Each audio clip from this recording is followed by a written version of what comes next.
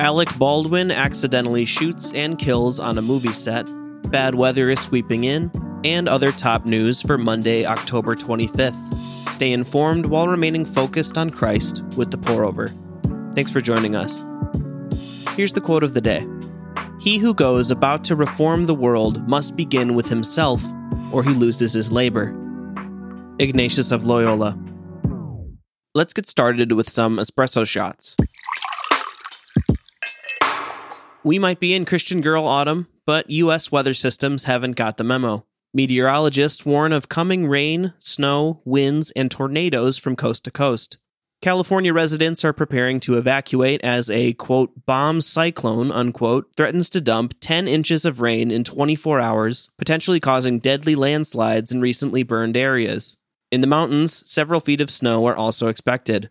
Forecasters are concerned that the central Midwest could see several severe tornadoes as different storm systems collide.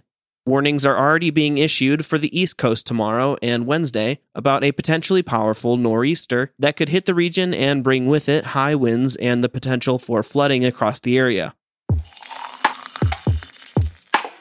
During a rehearsal on the set of the Western film Rust, actor Alec Baldwin accidentally shot 2 people with a bullet mistakenly loaded in a prop gun. Helena Hutchins, a 42-year-old cinematographer and mother, was killed, and Joel Souza, the director, was released from the hospital Friday. No charges are being pressed, and everything points to this being an accident, leading to the question, how did this happen? Here's what we know.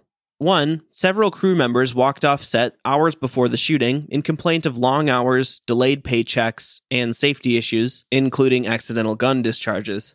2. The gun was apparently loaded with live ammo instead of a blank, or a cartridge without a bullet. 3. An assistant director yelled, "Cold gun," indicating incorrectly that it was safe to use. And 4. Baldwin immediately went to the sheriff's office for questioning and later released a statement of his, quote, shock and sadness. Here's what we don't know. Who loaded the gun? Why was it pointed at the cinematographer? And how did gun safety protocols on set fail? Real guns are used on set because, well, real guns look real. It's hard to imitate the backfire of a gun without the explosion from a blank round, but this wasn't the first accident. In 1984, John Eric Hexum was killed by a blank round while playing Russian roulette on the set of Cover Up. In 1993, Brandon Lee, Bruce Lee's son, was shot with a real bullet instead of a blank while filming The Crow.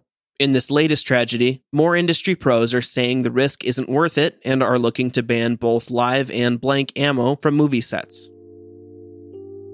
There is no justice here on Earth for tragic accidents like this, but it makes a future in heaven with no sin, no death, and no mourning all the more beautiful. Join us in praying for the Hutchins family and Alec Baldwin, and in thanking God for having provided a pathway to an eternity unmarred by death. Revelation 21:4 says, "He will wipe away every tear from their eyes. Death will be no more. Grief, crying, and pain will be no more, because the previous things have passed away." In other brews, it's time for a rapid round of updates. The State Department informed Congress that they're communicating with 363 U.S. citizens in Afghanistan, 176 of whom want to leave. Those numbers are higher than the Biden administration had publicly estimated when the U.S. left the country on August 31st. The Supremes declined to block Texas's controversial abortion law, but did give the case a fast pass through the legal system, agreeing to hear oral arguments a week from today, November 1st. The court will focus on the unusual way Texas crafted the law, which places enforcement solely in the hands of citizens. Break out the Cracker Jacks? The Atlanta Braves knocked off the favored Los Angeles Dodgers to earn their spot in the 117th World Series, where they'll take on the Houston Astros. The first game in the best-of-7 tournament is set for tomorrow evening in Houston. College football chalked up its longest game in FBS history in an upset win by Illinois over Penn State. It took 9 overtimes for the Fighting Illini to topple the Nittany Lions, and there were significant stretches of time where it looked like neither offense had the will to score. Investors are a bit spooked by the Snapchat ghost. Snap stock plummeted 27% on Friday, its worst day ever, after it admitted Apple's new privacy update, aka allowing you to ask app not to track, has taken a bite out of its ad business. And that's all we have for today.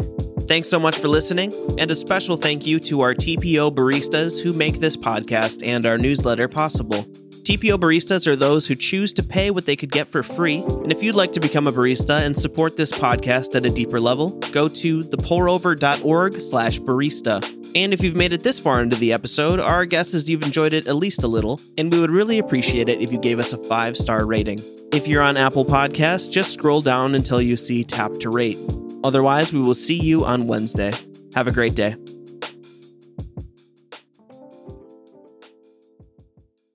Today's episode is sponsored by the Compelled Podcast. What would you do if you came face to face with a murderer sent to kill you for being a Christian? For Virginia Prodan, that question isn't hypothetical. Virginia was a small, petite attorney defending Christians in court in communist Romania, and she was really good. So good, in fact, she caught the attention of the communist regime. One day, a tall, muscular man walked into her office, closed the door, and pulled out a gun. He barked, "Shut up, sit down, I'm here to kill you." Virginia was face to face with a trained assassin. What happened next would surprise both of them. Listen to Virginia's entire story on the Compelled Podcast. Virginia is on episode 31, which is titled "He Came to Kill Me." Listen on your podcast app or at compelledpodcast.com. That's COMPELLED podcast.com.